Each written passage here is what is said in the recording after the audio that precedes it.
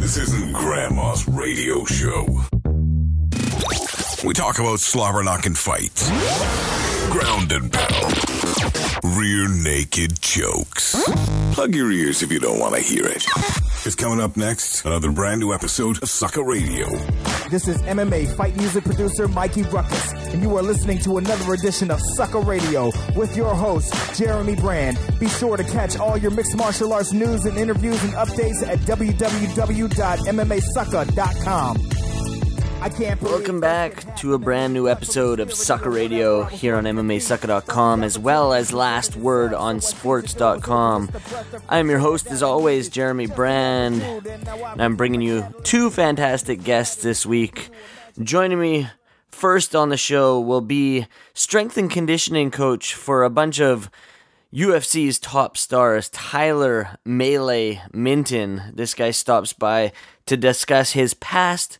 He's also a mixed martial artist holding a 7-1 record, so we'll talk about that, and we'll talk about a few of his fighters who have upcoming fights this weekend. Also joining me on the show is a man who has been on the show before.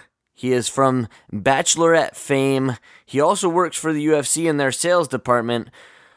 The Cookie Monster himself, Marquel Martin, joins Sucka Radio in a little bit.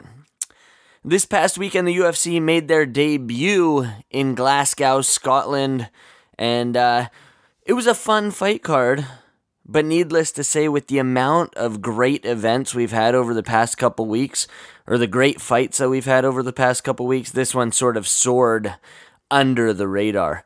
In the main event, Michael Bisping took home a split decision against Thales Leites. A lot of people thought that Leites stole the show and earned himself the decision. However, the judges did not. 2 out of 3 believe Bisping won, thus him being the victor.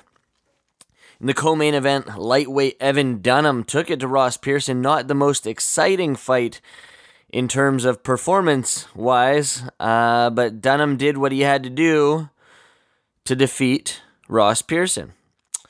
Also on the card, Joseph Duffy, the last man to beat Conor McGregor, defeated Ivan George, submission, triangle choke, at 3 minutes and 5 seconds of the very first round. And after, he was asked about Conor McGregor, and he has nothing in the future that says that he's going to go down to 145 pounds. So he's staying at lightweight. If McGregor makes the move up there, you never know, they could fight, but he's not moving down to featherweight. Women's strawweight Joanne Calderwood got back in the win column, defeating Courtney Casey via unanimous decision.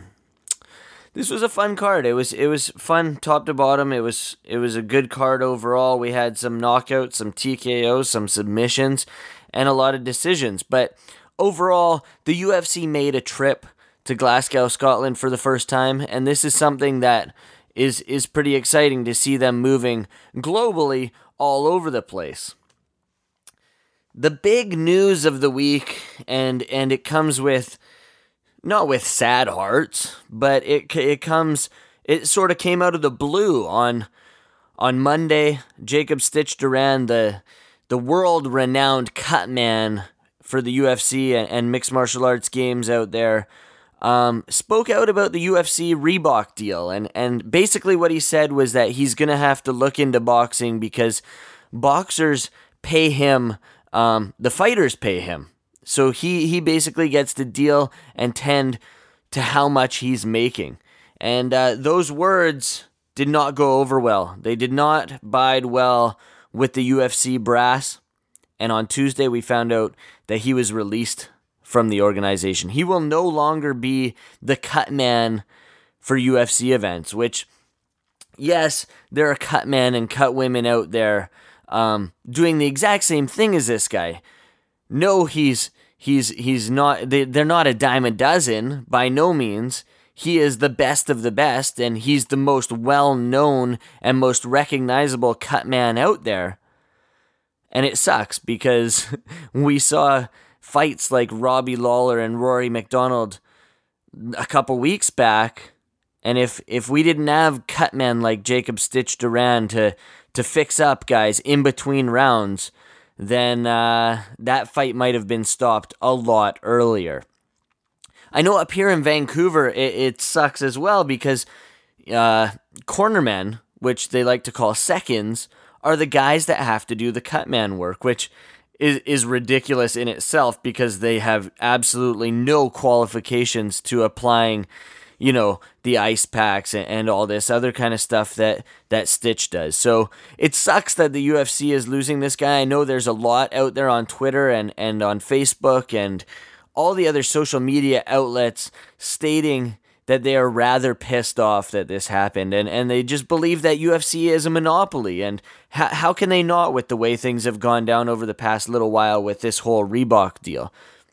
This weekend, it is Fight Week once again, live on the Big Fox this time, UFC on Fox 16. We get to finally see TJ Dillashaw take on Renan Barão, number 2. Second time, rematch. TJ Dillashaw looking to defend that title and prove that the first time these guys stepped inside the octagon and he had his way with Barão was not a fluke.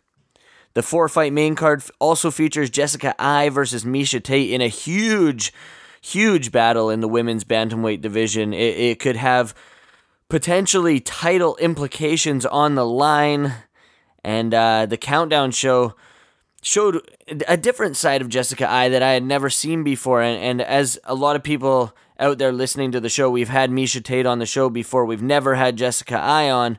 I'm a big Miesha Tate fan, but Jessica Ai, something about that Countdown show has gotten me to become quite the fan.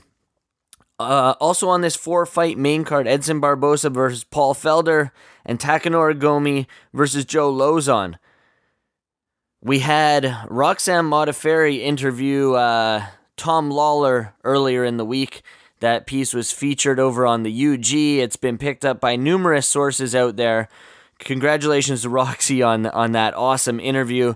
And Tom Lawler will be taking on John Volante on the preliminary portion, basically what they call the main event prelim, also on the Big Fox network.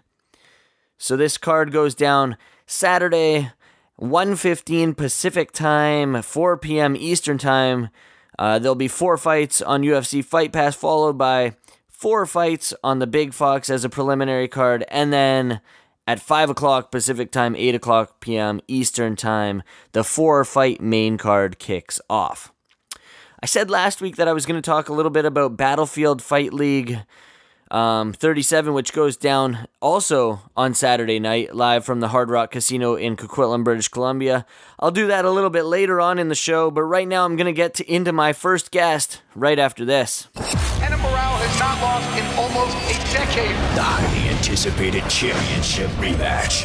Oh! TJ Dillashaw is the new champion! Dillashaw battles Barão in the World Bantamweight Championship on Fox. Renan Barão desperately wants revenge. It's the rematch everyone's been waiting for. He wants that belt back badly. UFC Fight Night, live Saturday, 6 p.m. Eastern, free on Fox. Joining me now is nutrition guru, professional MMA fighter, and according to his Twitter, he is a child of God, husband, and entrepreneur. Please welcome Tyler Melee Minton to the show. Tyler, thanks for joining me, man. I appreciate it, man. Good to be here. Now, just take us back. Tell us how you got into the sport of mixed martial arts. Oh man, it was kind of a long journey. I started off kind of that typical kid that got picked on story. You know, I spent most of my life getting picked on, things like that. I was a little fat kid. You know, grew up without much money, anything like that. Wasn't the cool kid. Kind of kept to myself. And that was pretty much the same thing my entire life. So I discovered wrestling in high school. I played sports my entire life, but honestly, I sucked at them all. I'm just not an athletic guy, and you know, I was very slow, not fast, anything like that. Then I discovered wrestling, which is a sport where it you know, your success in wrestling is directly correlated to how much work you put in. And if there was one thing, you know, all my coaches growing up would say about me, you know, I wasn't the most athletic, but I was always going to work hard. I was always the kid in football, staying after, trying to run extra, trying to do, you know, catch extra passes, things like that. Well, wrestling, man, you can be the less talented wrestler or the less athletic wrestler, and if you outwork the other guy, you're still going to win. And I had a lot of success with wrestling due to that. I would always outwork my opponents and that. So then when wrestling was over, I was just kind of looking for an avenue of competition. At the college, I saw some guys later on. I was there just to do some workout. I saw some guys on the mats in the middle doing takedowns, and I walked up to them, asked if I could join them. They told me sure, why not? So I walk in, start working takedowns with them, and next thing I know, one of them's got their legs wrapped around my neck, choking with a triangle. And at the time, I thought they were just wrestlers. I had no idea that they were actually mixed martial artists. I flipped out for a little while because I had no idea what was going on. And they kind of told me about what they were doing and things like that, invited me to the gym. I went to the gym, tried it out, really loved it. It reminded me a lot of wrestling. Ended up doing my first fight about 3 weeks later. Wow. At that time, there were same-day weigh-ins, all of that craziness. Was that professional or amateur at that point? It was amateur. It was in Kentucky. So I weighed 200 pounds. I cut from 200 to 170 in 1 week. Weighed in and had to fight 2 hours later. I won in 7 seconds. So I decided I was going to keep trying it. Took another fight a couple months later, same thing, cut from 200 to 170 in a week. So stupid. Same day weigh-ins again. Took that fight, won it in like 42 seconds. So again, I just kind of, I decided I would still try to get at this point in my life. It was just something I was trying. My third fight, at the last minute, my opponent backed out. I got a 24-hour weigh-in, but same thing, cut a lot of weight. 24-hour weigh-in, but then 24 hours before, my opponent backed out. So ended up sticking me with this guy who was just an absolute animal. One of the most athletic people I've ever met in my entire life. He was supposed to absolutely destroy me. I remember at weigh-ins, my friends and stuff looking at each other, and I knew what they were saying in their heads, and they later told me that they just, like I was going to get killed. Well, it ended up 3-round war. We beat the snot out of each other. Both ended up in the hospital afterwards. I won the fight, and after that, I was hooked. I know that sounds really odd, but I just knew that I'd found a sport that I could actually compete with. So, the rest is history. I pretty much changed my life to the point that no matter what no matter what I was doing, I could always be training. I changed my job. I quit my job. Everything I could do just to fully dive myself into the world of mixed martial arts. I guess that those guys throwing their legs up and around your neck really stuck with you because of your wins on Sherdog. All of them are via submission.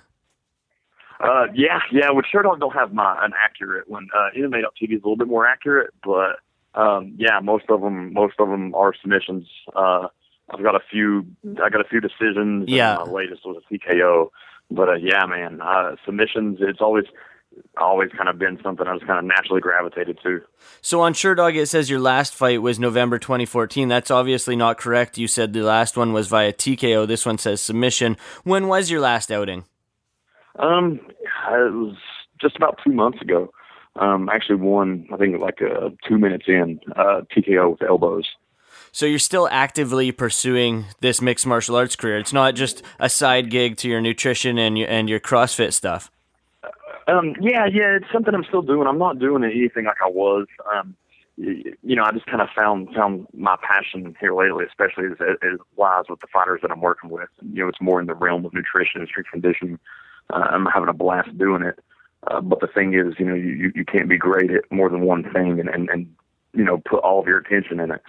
So for right now, I'm putting a little bit more attention into this. If a big fight comes, something like that, or one I just don't want to say no to, of course I'll take it. And I'm continuing to train and everything just because it's something I enjoy and something I love. But the majority of my attention right now is actually with strength conditioning and nutrition for myself and for other fighters. Yeah, and that's how I found out about you is this strength and conditioning and nutrition thing. I get the emails from Iridium Sports management team saying that, Tyler Minton, he's the guy who handles Timothy Elliott, Zach Cummings, James Krause. Now, these are some big name stars. How did you hook up into the whole nutrition side of things? Well, with nutrition, it was kind of like kind of the same way I did MMA as far as kind of the hard way. Like I said, I grew up the fat kid, things like that, just not very good at things. So I quickly learned that in order to change that, I had to, change myself. I changed change my activity, change my diet, things like that. So I started studying it. Well, it was a little bit of a different world than what I was used to. One thing that I feel like makes me a good nutrition coach and things like that, I'm not one of these guys that everything came easy for. I'm not one of these that's just, it's natural because that guy's always looked like that. It's just not the case. So I started really paying attention to nutrition, things like that. Just basically for myself. Well, there wasn't much on fighter nutrition. I was studying basic nutrition, and this day and age, everybody's promoting this low carb diet, things like that. And that was kind of where I was at. Well, sure enough, I had a few problems with weight cuts myself. Ended up having a weight cut that sent me to the hospital for 2 weeks. I literally almost died. I was cutting weight, couldn't talk, couldn't see. I was actually putting eye drops in my eyes just to get some moisture in my eyes so I could see. Wow. I would swish water in my mouth just to get some moisture. My tongue was bleeding where it was drying out. I remember I wrote a note to my wife. Like, I really thought I was going to die. It was the worst feeling in the entire world. Man, and I did. I almost died. I went into kidney fatigue, adrenal fatigue, almost kidney failure, almost adrenal failure. It was horrible. I ended up having to take several months off, not just training, but everything. I was pretty much on bed rest for several months. And right then and there, it just kind of hit me, like something's got to give. So I sought out some mentors. Rob Wolf, who's one of the world's leading nutritional biochemists, the creator of or the author of Paleo Solution. It's a big book on Paleolithic eating, and he helped me a lot and mentored me and things like that. And the thing that I started to see was this whole low carb living and things like that. That's great for the average person just trying to lose weight, but we're athletes, and we're not just athletes, we're high intensity athletes. We need carbs, and we need a lot of them. So I started embracing that lifestyle and watched my body change tremendously. Everything changed. I started sleeping more. I was one of those. I was working because I just opened up my own gym too. So I was a busy guy. I had just got married. All those things happened at the same time, which led to my overtraining. I started sleeping 8 to 10 hours a night. Started actually giving up clients, making less money just to have more time to sleep, more time to myself, to de-stress. And man, I just watched everything in my life changed. So then, man, I started finding other fighters who were having the same problems. I met Zach Cummings, through Ultimate Fighter tryouts. Zach took me with him to Portland to train with Chael Sonnen. And while I was with those guys, I just kind of started helping them out a lot. We were just in this room together. We had all rented this room in Portland training with Chael. And, some of those guys started picking my brain and things like that, and started to realize that, I knew a lot about what I was talking about. Well, then Zach ends up, making his debut with the UFC and decides to hire me. And you have this guy who, is known to walk between 230 and 250 pounds, never fought at 170, makes his UFC debut at 170 and looks amazing. Six pack, normally not a six pack guy, has a six pack, easy weight cut. He's posting pictures of, he's eating a lot. And then, man, I just started getting calls. Several of Zach's teammates started hiring me. James, Tim, those guys. And then, James hired me once.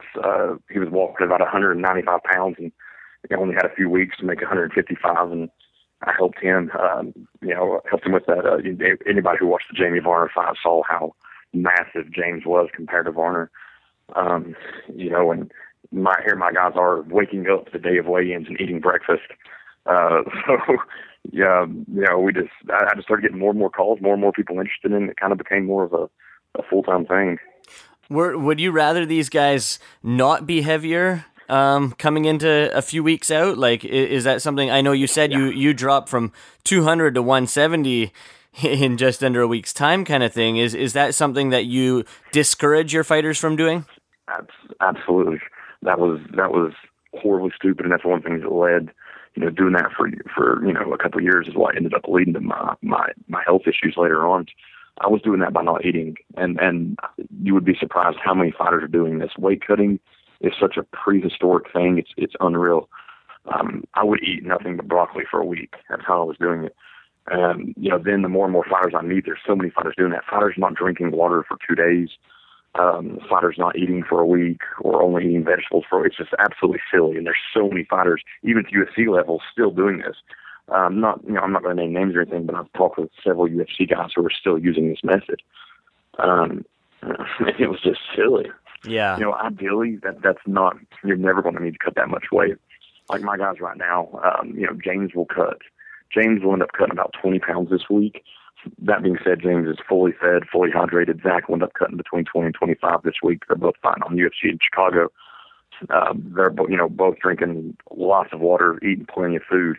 So they have that weight to give up. They're going to eat all the way up. They'll eat the day of weigh-ins. They'll drink water the day of weigh-ins. So the game's changed. When you say these guys hire you on, how far out are you with them day to day? And it depends. It depends on what level they want to use me. Some guys actually just hire me out to actually write a program for them. Okay. And I'll send them the program. Guys like James and Zach, these guys are my best friends. I'll actually come in and move in with them and help them out weeks in advance. Help them out with their fight camp, things like that. I'm actually here in Tennessee right now, helping them for their fight this weekend because it helps me being around them too. It helps me with my own training. And like I said, these are, James and Zach, especially two of my best friends in the world. So I love being around them. But generally I'm with them for about 4 weeks before. And you said you were down in Portland training with Chael and Zach and those guys. What do you still keep in contact with Chael Sonnen? Yeah, honestly, about every day. I talk to him here daily. Do you think he's completely done with mixed martial arts? Oh, man, you can't tell. I know what he says, but no one knows. I believe he says he is, and I believe him. He just had a kid, things like that. So I think his world's changed a little bit. I'd love to see him back.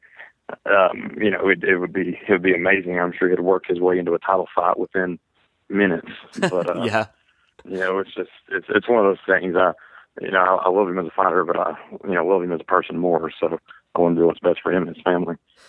Now, the big names in mixed martial arts nutrition, obviously Mike Dolce, he's the one that everyone knows. Recently, A big name that's been brought up is George Lockhart, and these guys sort of battle with each other. They butt heads. What differs you from these two guys?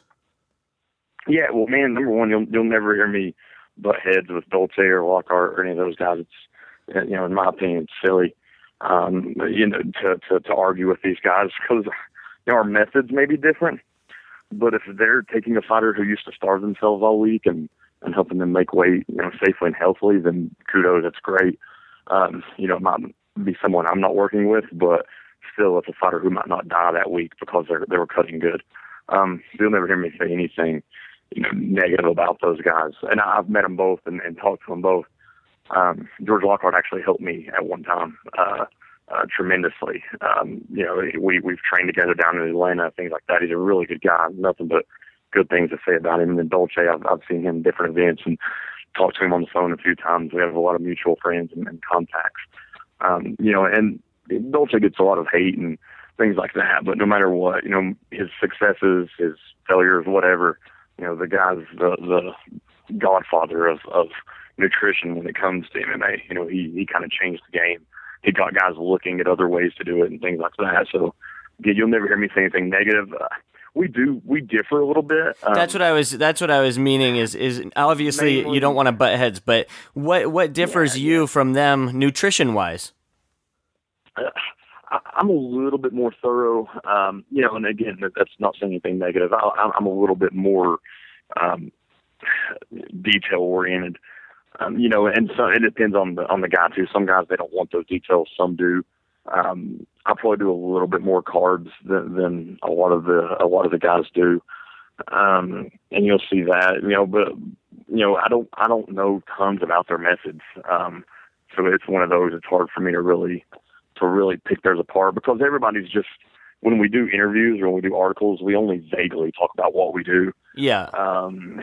Until someone bashes you, like BJ Penn with Dolce and I can say I do nothing like that, but at the same time, God only knows if BJ's account's accurate. So, again, I don't know a whole lot about their message just because everybody kind of keeps them a little bit under wraps. And at the same time, I mean, it's got to be like a fighter going sort of cross-training at different training camps. If nutritionists got together, they could all learn something from one another. Yeah, and that's kind of what I was saying with the negativity and what I hate. There's stuff to be learned from everybody. I would be lying if I said I didn't read, about everything that Dolce puts out. It'd be silly to think otherwise. He follows me on Twitter. I follow him, and I'm sure he's looking at some of the stuff I say. I'm looking at stuff he says. It's, to me, that's the way you get better. We all learn from someone. So to sit there and say you can't learn from the competitors, to me, it's arrogant and ignorant.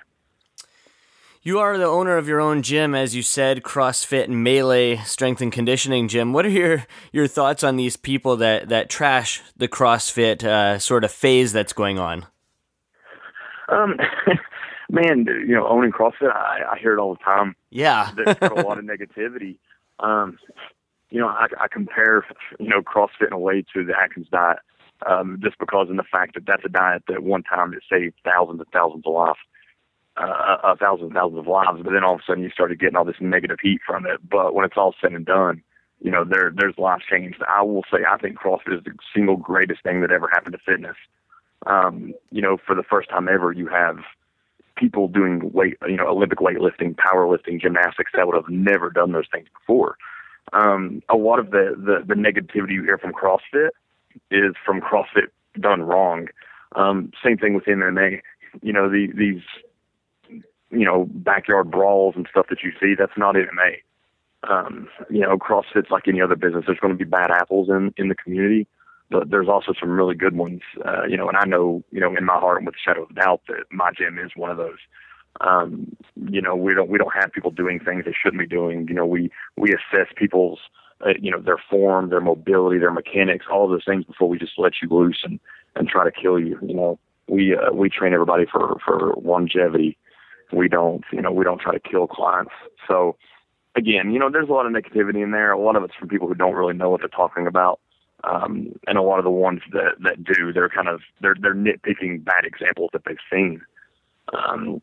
As far as MMA, I will agree. I don't think it's ideal for MMA fighters. I don't have any of the fighters that I work with or consult with. I don't have them doing CrossFit or really anything like CrossFit. CrossFit's an intensity sport of its own. That would be like practicing football to get better at MMA, in my opinion. That's absolutely silly. For an MMA fighter, their conditioning is sparring, their conditioning is wrestling, things like that. In the weight room, in the gym, their goals need to be to improve their strength, their speed, their agility, things like that. But, someone like Zach or James, it benefits them in no way possible for their MMA fights to actually be in the gym trying to work on a muscle up or something like that. So I'll agree with those saying that CrossFit's bad for MMA fighters, but those that are trying to say CrossFit's, bad in general are usually, very, very misinformed. Let's just talk about your fighters a little bit here. This past weekend, we saw Timothy Elliott win the inaugural Titan FC Flyweight Championship. How excited were you for him? Man, that was awesome, and that was the most, I don't know if you've seen it yet, that was the most exciting fight I've ever seen in my entire life. Yeah, it was pretty awesome. Tim he is a different character. Dustin Poirier was present and actually asked me, he goes, man, is that guy really hard to coach? And, I said, well, of course. Do you think James actually, speaking of James Craft, do you think he actually teaches that kind of stuff? Well, no, absolutely not. But it works for Tim.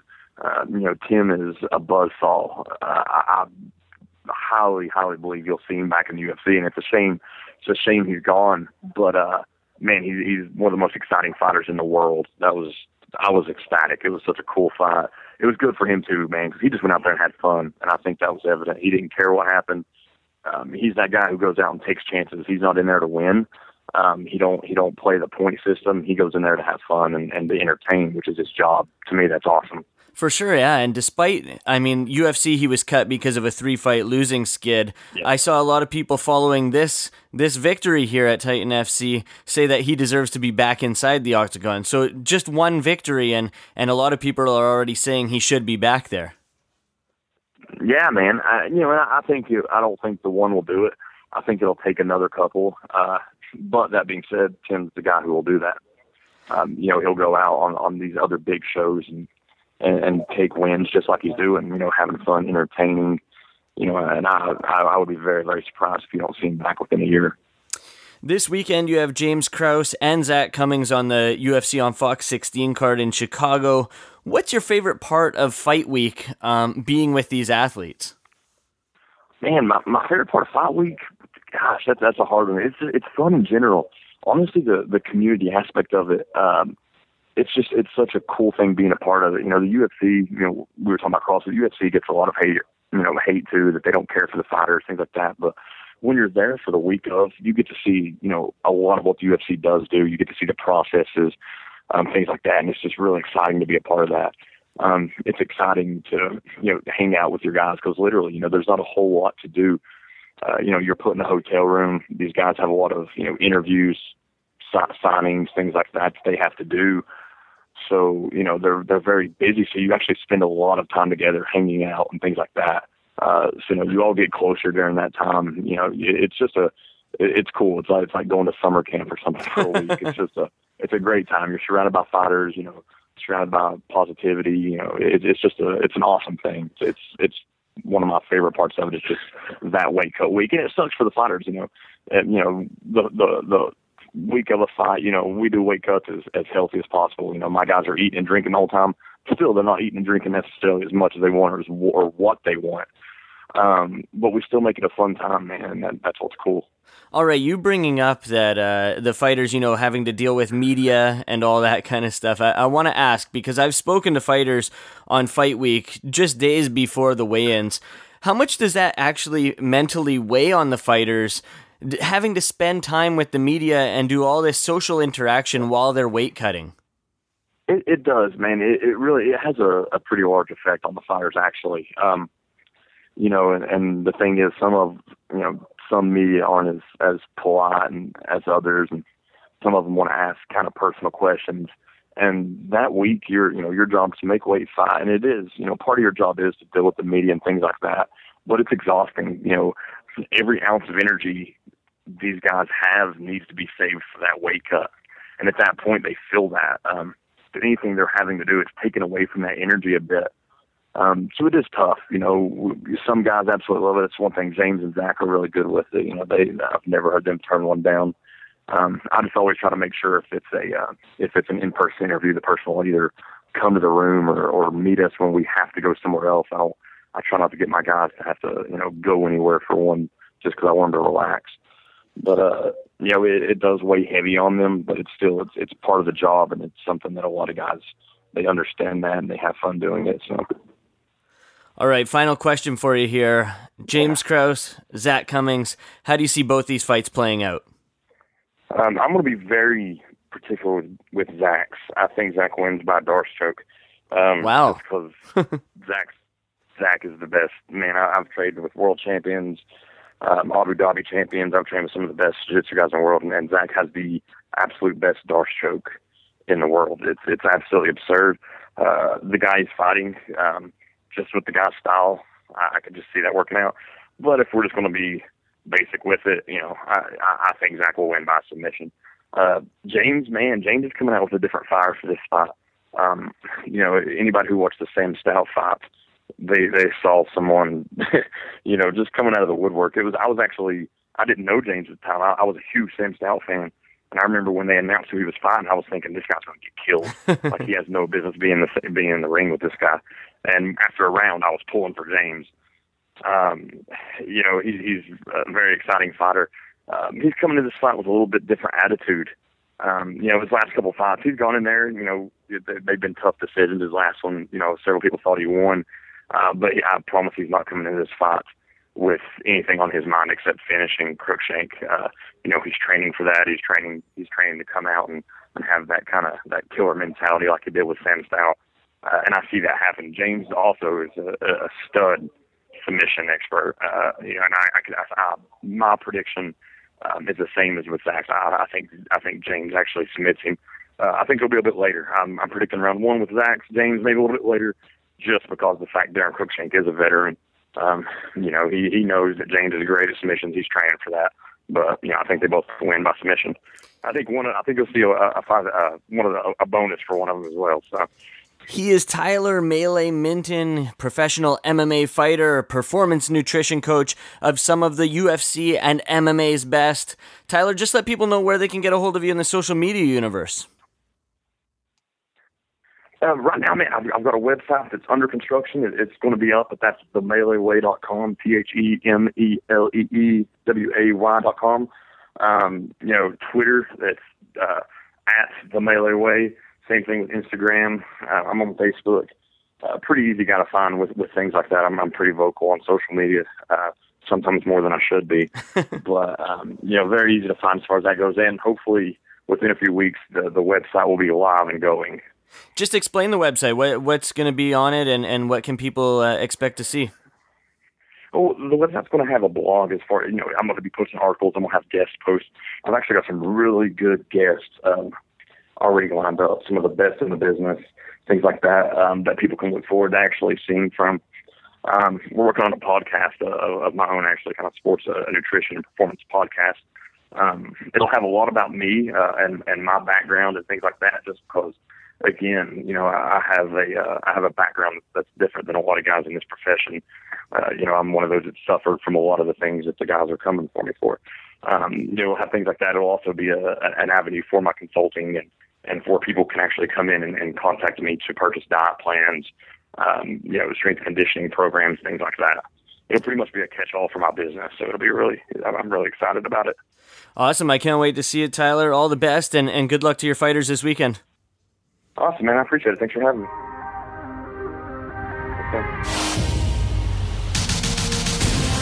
Champion Ronda Rousey. Rowdy Ronda Rousey and Kohea both unbeaten inside the octagon. They hate each other, and they're going to fight with the women's bantamweight title on the line. Oh, wow! It's time!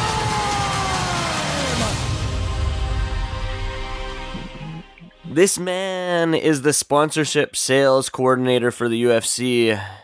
You obviously know the name. He's been all over the place these days. Marquel Martin, former Bachelorette contestant, current owner of a wicked company that we're going to chat about in a little bit, Social Cookie. He is Marquel Martin. Thanks for joining me today, man. Thanks for having me, Jeremy.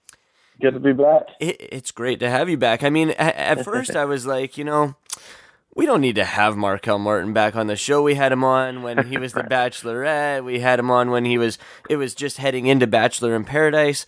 But, right. I figure we'll have you on as sort of this recurring guest because you are a part of the UFC. You do go to the fights, and why not talk fights with a guy who's there and live in action? I love it. I appreciate it every time I get the chance to, talk about what I do. So it's a good time. And, I thought when you called me, it was a mistake that you wanted to have me on, but clearly we found some sort of friendship throughout it all. So that's good. Exactly. We did for sure. and we text back and forth now and then just to see how things are going. And I saw you at events and whatnot. And it's really cool to keep in contact with you to see how you're progressing and how things are going with you. Yeah, great. Actually, I've moved up from coordinator to manager of sales for the U.S. So that's awesome for the UFC since we last spoke.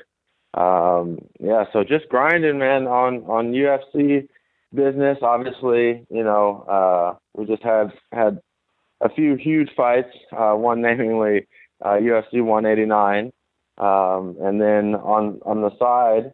My passion project, if you will. When I get home late at night after work, I go to my commissary kitchen and I start baking. So I live kind of two lives right now. So no real free time, but just working away. I figure I'm single and I might as well take advantage of the time I have. I don't know about no free time. I saw your Instagram the other night and you were rocking some fun bowling moves there.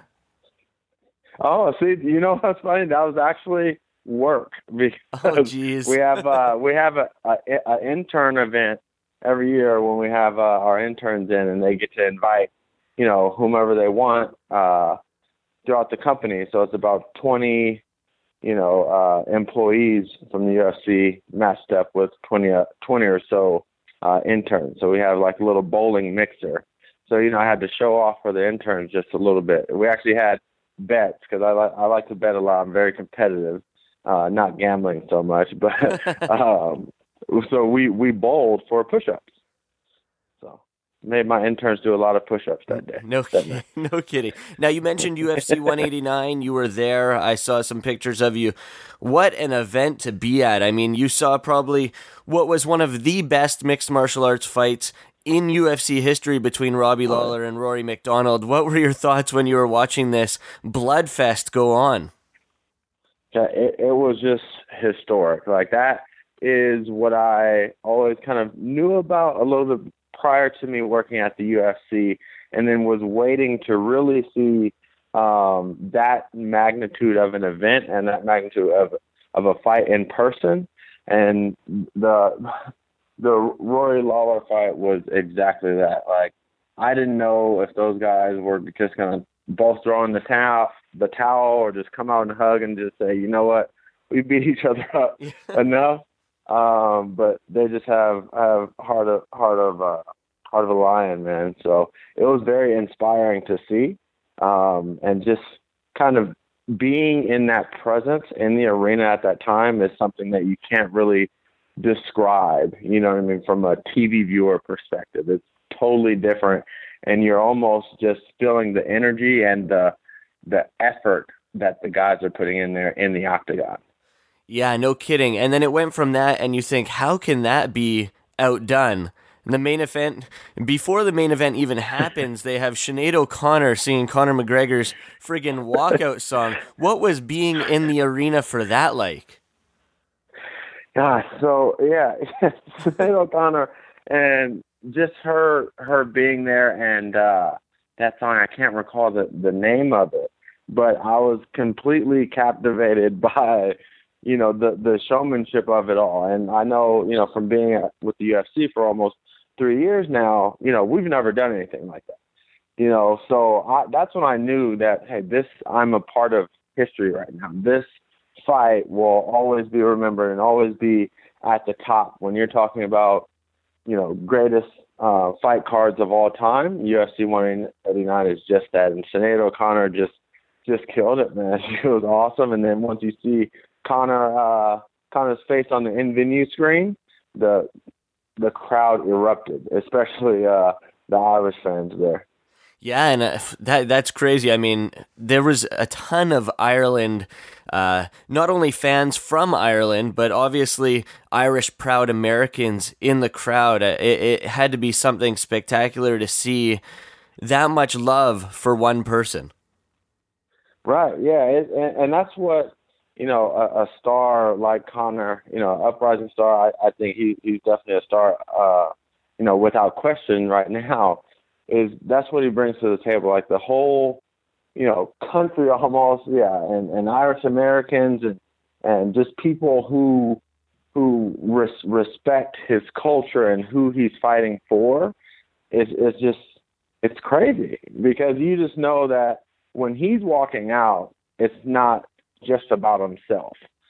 And that's what I felt, is just, okay, he's out here and he has something to prove, not only for himself, but for his people, because everyone knows about the Fighting Irish, and that was something that I was interested to see. I just wanted to see that culture and how they respond, and it goes to show you just how us being a global sport in the UFC, people get behind, someone who they can relate to, who's maybe from the same origin, same culture, and it's just amazing. Yeah, it's interesting, though, because I heard Chad Mendes say this, that he wishes Americans were like that and other countries were like that. You don't see that for many fighters where their entire country gets behind them, but obviously Ireland is country proud.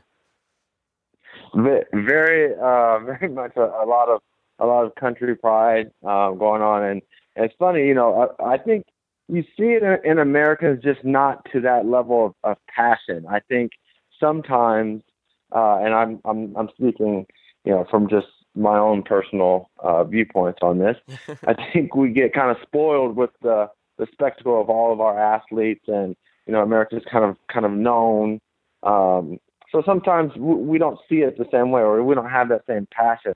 I say, if anything, Americans kind of get behind our athletes more if it's like the Olympics or the World Cup, something like that. That's when you feel that same presence. But just from a day-to-day or week-to-week, American sport fan, you don't see that kind of passion. But on Ireland is another story. I kind of thought about it when, people from the Filipinos, and Manny Pacquiao, right? Yeah, it's just a whole lot of pride, and there's much more than just a sport. It's the story of how people were raised and how people grew up, and what the times were like, be it good, bad, and different. And it's just amazing. It's definitely something that Chad Mendez pointed out, and I'd like to see more of that at our fights, at our events, and other sports as well. You're not a guy that, as I've followed along with you for about the last year or so on social media, you're not a guy that really nerds out when it comes to taking pictures with celebrities and whatnot. But at UFC 189, you had to get your shot taken with Laura Prepon from That 70s Show and Orange is the New Black. How cool was that? Yeah, you know what? You have it absolutely right. I'm never that type of person. Not to say it's bad or anything, but I never really get starstruck. And when I saw her earlier on in the fight, I was kind of octagon side, and I was like, oh shoot, that's Orange is the New Black. That's how I call her. And then she passed by like in between bouts. I said, you know what, I have to get a shot with her. Like, I think she's awesome. From That 70s Show to Orange is the New Black, I just really respect her as, within her craft as an actress, and I think she's amazing. And I said, hey, I binge watched Orange is the New Black, in about a week or so.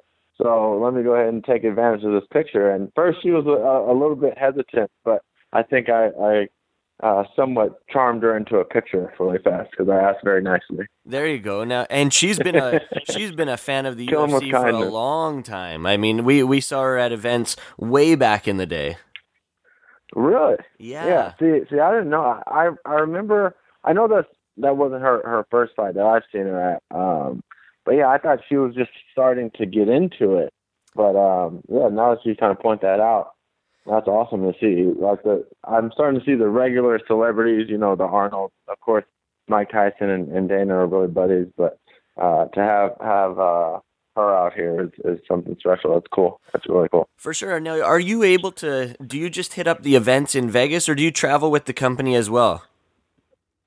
No. So being that I'm only responsible for sales in the U.S., I only do kind of Vegas events, and we're our department, our partnerships department, is about 20, 25 people. So I don't travel to like the Chicagos or anything like that. I just do the Vegas events, which I'm perfectly fine with. It gives me some weekends to kind of relax, because we have so many events. So I don't argue there. For sure. And Vegas being our tentpole events, those are the fun ones. That's what I was going to say, is Vegas does hold some of the biggest events anyways.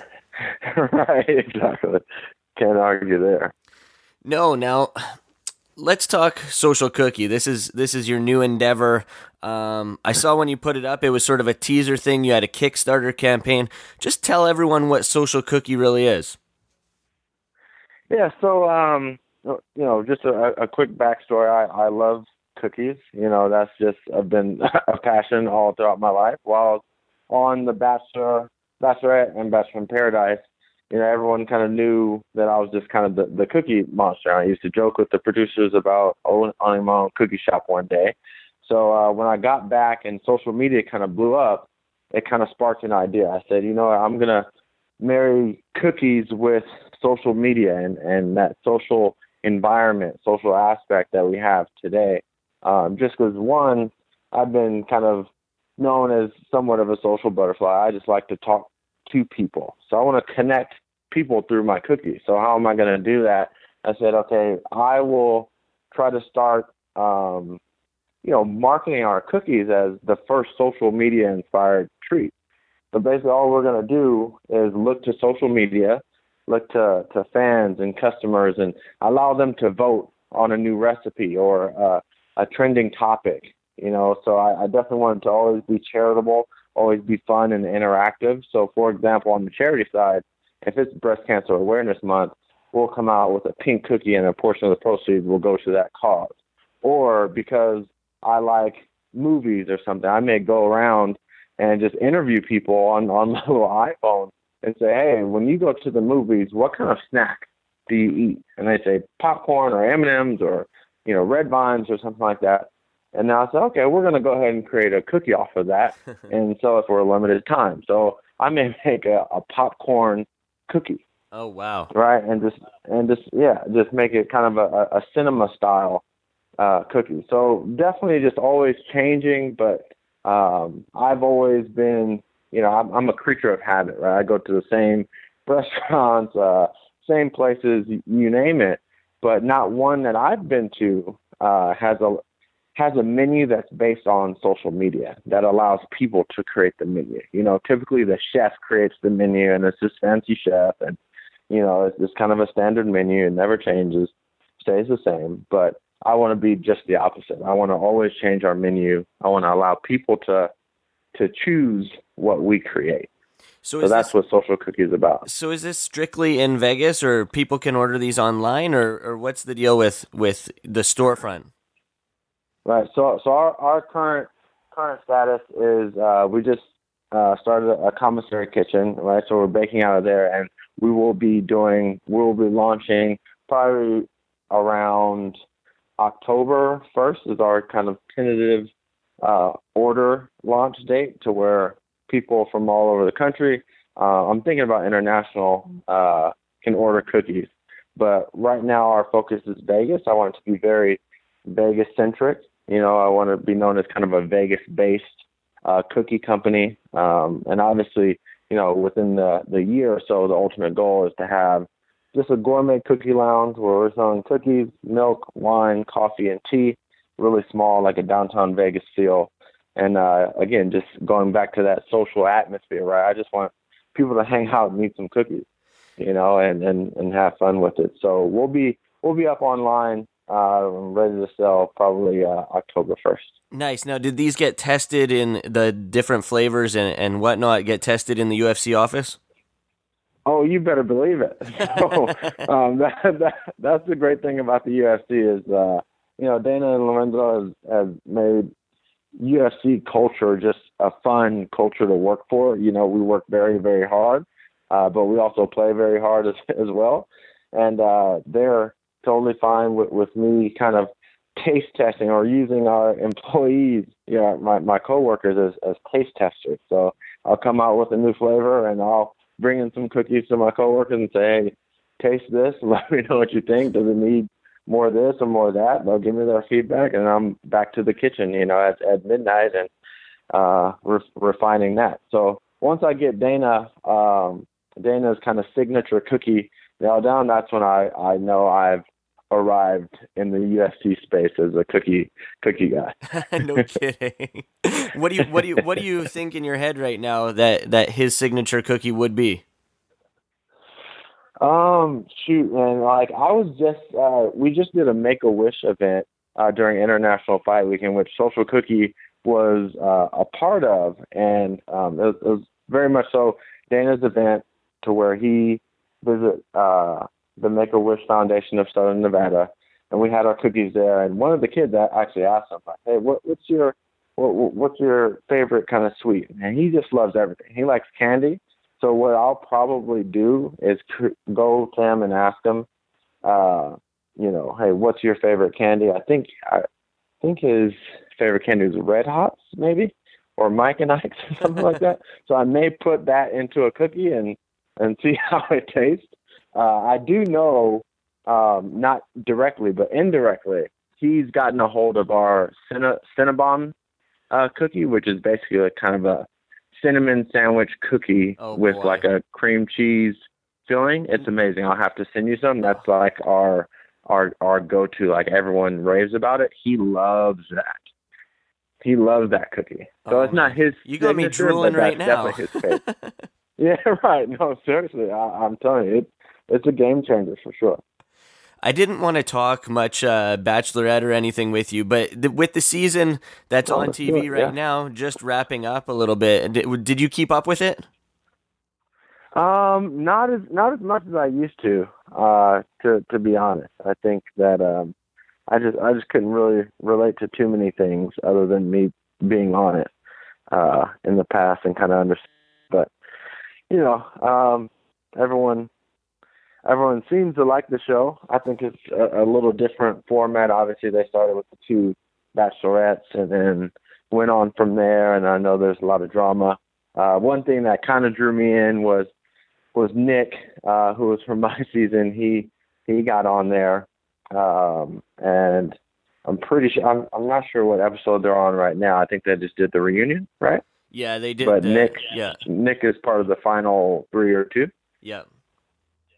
Yeah, so that would be interesting to see. I know wherever Nick is, some sort of drama ensues, so I'm sure the viewers are taking a liking to it, or just hate him in general. So I noticed that, and I hate to be that guy that, talking about the Bachelorette or whatever, but I'm cool. I talk about it all the time. There you go. A lot of it, they seem like a family almost. I mean, we saw Caitlyn and Nick, they were tweeting with each other, and that's how he ended up realizing that he wanted to be on the show. And then there's the Bachelor Pad or Bachelor in Paradise or whatever, where all these people come back and reunite. It seems like sort of a tight-knit family with those guys and Chris Harrison. Are you sort of on the outskirts of that now? It definitely is. Like, once you're a part of the Bachelor franchise, you're kind of in it for it, and everyone kind of looks out for one another. At least, the producers, and Chris Harrison's awesome. But they're all great. But people look at it as, hey, some people treat it like a frat or a fraternity, where they're kind of, always wanted to be around all the different events and all that good stuff. And my personality, I'm more kind of reserved and on the outskirts, kind of by choice, just because I never try to overstep my boundaries or make it look like I'm just trying to, leverage every little piece of reality time I've been afforded. So I try to keep a healthy just relationship, but I'm very busy with work, and sometimes I think, gosh, how do these guys get so much time, to be involved with this stuff? I'm like, I don't have time to do any of that. But hey, it's definitely a family. I think I'm kind of one of those distant relatives, if you will. But I don't think it's no ill will towards me. I don't have any ill will towards them. They've always treated me right and very nicely, and given me cookies, and they text me and check in. I actually talked to Chris Harrison not too long ago, so he's good. So hopefully I'll be able to see them, or you'll be able to see me sometime soon. Nice. Now, finally, I know you got to get going. You got a travel schedule on your hands here, but I want to ask you that you're part of the UFC sales team. You said you're up in a managerial position now. How has the whole Reebok deal affected the sales side of things? Well, actually, the Reebok deal was an apparel. That's a licensing deal. And from my end, because I'm in, more of the partnership side, it hasn't had really any effect. I deal with the, Harley Davidsons of the world, or the Budweiser. That's our side, and the Reebok deal, which I think is a great deal. Some may think otherwise. Obviously, I think it's no secret that some of the fighters, thought otherwise. But for the sport, I'm a big proponent of the UFC, and that's what I sell on a day-to-day basis. I don't, sell the fighters per se. Yeah. I think it's great. I think it's a step in the right direction. I think clearly our sport is a global sport, and we're very, very fast growing. And I think change is great, and people when they adapt to that change, it all differs. So I think in a short amount of time, everyone will be on the same page, and everyone will see the value in it. So I just believe in the Reebok deal, and that, hey, we made a decision to take our sport to the next level. Yeah, for sure. The rest of the stuff will come. So yeah, that's how I kind of view the Reebok deal. Yeah, I think a lot of the negativity was towards not knowing what exactly the fighters were going to get. That the people and media were thinking that it would take away from the livelihoods of these fighters, and from a perspective of looking at the fighters inside the cage and walking to the octagon and whatnot, it definitely looks a lot better than having these NASCAR-style sponsorships all over themselves. Right, exactly. And I know kind of when you're in the octagon, this is kind of how I described it before. It seems like it's individuals, right? You're just fighting for yourself. The NASCAR mentality. Hey, you have Condom Depot on you, and you have whomever else sponsor on you, and that's fine, and you're getting paid and everything. But at the end of the day, this is mixed martial arts. There is a certain type of respect and discipline that all these fighters have in common. Right. So I just think that for them to really understand it, it's just going to take time. Yeah. Like, they just look better. I just feel that they all look clean and respectful. I think our fans have a different perception of our fighters. Does that make sense? Oh, yeah, for sure. It's a much cleaner look. Yeah, like back in the day when I used to play football, I would love to tape up my face mask and wear all these cool wristbands and socks. But it wasn't until our coach came in and said, hey, we're all going to look the same. We're all going to look like a team. That's when things started, the perception of self no longer mattered, and it was all about the team and the betterment of our sport. All right, Marquel. Enough is enough. I got to let you go. I mean, I know, as I said, I wanted to only hold you to about 20 minutes. We've gone over that. But just let people know where they can get a hold of you, social media, universe, and as well as Social Cookie. Right. So, thank you for your time, Jeremy, as usual. Had a great time. If anyone wants to follow me on social media, my Instagram is Marquel_Martin. Marquel spelled Marquel. And Social Cookie, please follow us on Instagram at SocialCookieLV. Thanks, Marquel, and I'm going to have to hold you to sending me some of those Cinnabon cookies, buddy. Cinnabon cookies, you got it, my man. Well, that was fun. I had a blast on this episode, actually. I got to welcome back Marquel Martin, a guy that, as I said at the beginning of the interview, I didn't expect to have him back on the show because, I had him on as sort of that guy that was from The Bachelorette. I thought I could get a piece out of him, and as it turns out, we've become friends. We text back and forth, we chat online, and whatnot, and I thought it was cool because he gets to go to the UFCs in Vegas as he works for the company and sort of get his perspective on the live UFC events in Vegas. UFC 189 he was at, which was an absolute spectacle, and it was awesome to talk to him about his new company, Social Cookie, which he said hopefully is going to launch in October, November. So keep an eye out. Social Cookie LV is their Twitter handle. And thank you to Tyler Melee Minton for giving us such an awesome background on his story of getting into mixed martial arts and how it differs in the nutrition scene from the guys like Mike Dolce and George Lockhart and these guys. So thanks to him for joining the show. Thank you to Iridium Sports for hooking up that interview with Tyler Minton. And good luck to his guys this Saturday night live in Chicago, James Krause and Zach Cummings. These guys both fighting on that card. So good luck to those two guys. Not much else going on this end. As I said, I'm going to talk about Battlefield Fight League 37. Unfortunately, a few fights have dropped from this card. The main event, which was supposed to be between Jeremy JBC Kennedy putting his title on the line against Kyle Nelson, that fight fell through as JBC had to pull out due to a hamstring injury, which occurred down at Team Alpha Male, where both these guys were training, which is quite interesting. So taking over the main event slot, the middleweight title is up for grabs as Ryan Janes takes on Brendan Kornberger. Kornberger, we played an interview that we had with him on last week's episode. He'll be making his BFL debut. The guy has proven himself outside of the Battlefield cage. Now it's his time to prove it inside the Battlefield Fight League cage.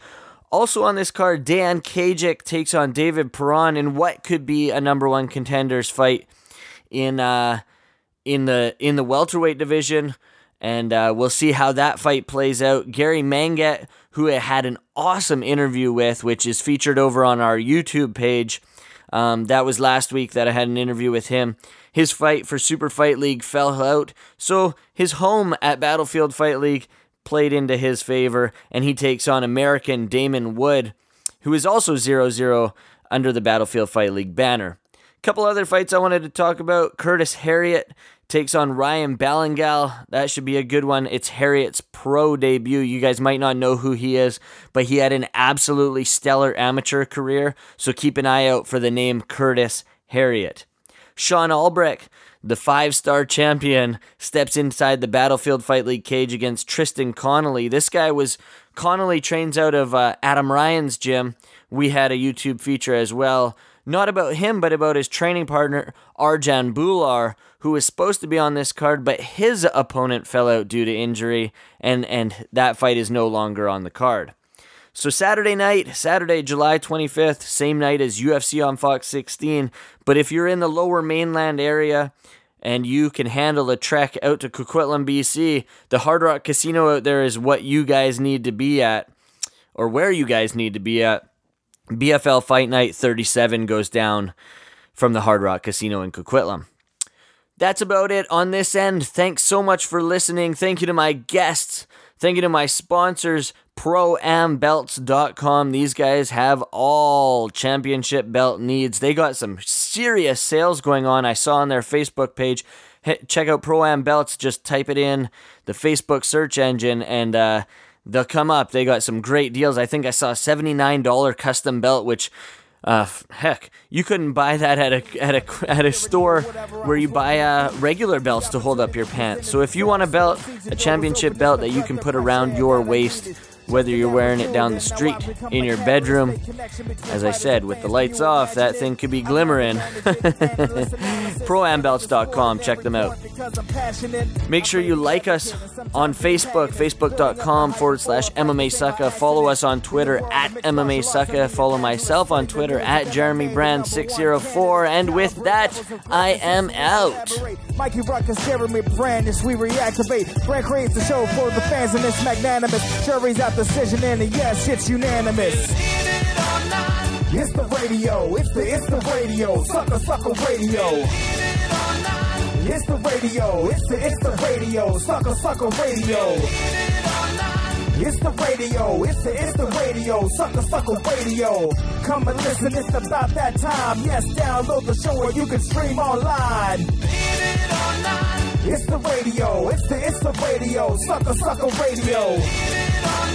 It's the radio, it's the radio, Sucka radio. It's the radio, it's the radio, Sucka radio. Come and listen, it's about that time. Yes, download the show or you can stream online. Out.